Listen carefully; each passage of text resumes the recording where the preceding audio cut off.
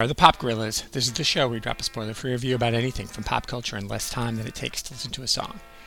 Last May of 2021, Jessica Anya Blau put out a book called Mary Jane. It takes place in Baltimore in 1975. It is the story of a 14-year-old girl called Mary Jane who's been hired to be a nanny for the summer. And you're like, 14-year-olds aren't nannies. But in the 70s, 14-year-olds were totally nannies. You should just be thankful that the 5-year-old that she's hired to watch wasn't left alone, like most of us were in the 70s.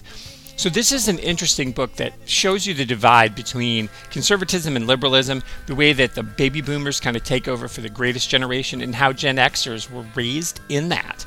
And so this book is really good. It captures the tone right. Mary Jane, our main character, she's 14. She's from very strict conservative Presbyterian family. They only listen to the Mormon Tabernacle Choir and Broadway shows, gets the job, and she's going to watch their little daughter. And the reason you find out they need her is that Dr. Cohn is a psychologist, and he's actually treating a rock star who is a heroin addict and a sex addict and all these other things. And then his wife is just the one name. She's called Sheba. She's like Cher meets Marie Osmond. That's kind of the fame that she is. She has one name like Cher, but she's from this family of singing church-goey brothers like Marie Osmond. So anyway, so this is a book about, it's a coming-of-age story, and it's beautiful in the honesty and the things that a 14-year-old knows and doesn't know, and the way that a 14-year-old is expected to live in the world, because 14-year-old girls in particular, obviously, they've developed more. A 14-year-old girl can easily pass for a 17-year-old girl, and a 17-year-old girl easily can pass for a 22-year-old woman. And so there's this weird thing where mentally she's not caught up to where she is physically, but it's not that kind of book. It's not, of course, like I'll admit the whole time I'm reading it, I was on pins and needles, worried something was going to happen to Mary Jane because I kind of love her, but also I was upset by some of the things that happened in front of Mary Jane and then happened in front of Izzy, the little girl that she babysits. And it's graphic in some places, and nobody's harmed. Nobody's physically harmed in any way, but there is this idea of what it was like to be a child in the 70s. And it is a very sexually awakening book for Mary Jane. And it was compared to Almost Famous. And I'm just going to be honest. Here's the thing.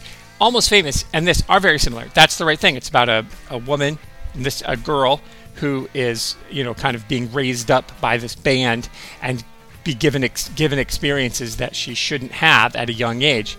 And, she kind of falls in love with these people who are older than her, and she thinks about sex, and she asks questions and gets real honest answers because they're not her conservative parents. And this book made me way more comfortable than that movie. And it shouldn't have. A 14-year-old boy is probably more stunted than a 14-year-old girl is all day long and twice on Sunday. And it's because she's a girl, and because I'm a father of daughters. And it's I had to grapple with that when I got done reading it. I really think it's a great book, and everyone should read it. It's nothing bad happens to Mary Jane. Nothing physically bad happens. Don't worry. But you feel like she's on edge. There's a few moments where you're just scared for her, and that's a sign of good writing.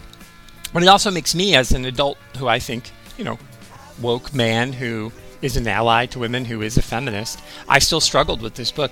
And I can't tell if it's because the patriarchy has told me that I'm supposed to be uncomfortable with this book, or is it because, I'm a father of daughters? I don't know the answer. And so the only way for everybody to know is for you to go read it, Mary Jane. Now, if you get a chance to listen to the audio version, the woman who reads it is actually a Broadway star. She was in Prom, so she sings a lot. And then at the very end, there's actually a song that they called Mary Jane. I'm not going to play it here because it kind of gives away some stuff of the plot. So underneath, I believe it was Tom Petty's Last Dance with Mary Jane. Probably. That's what it was. So anyway, Mary Jane. What a book. Lots to think about. Boy, I really liked it. You should go get it. And don't forget to subscribe because you never know when the Pop Gorillas will strike next.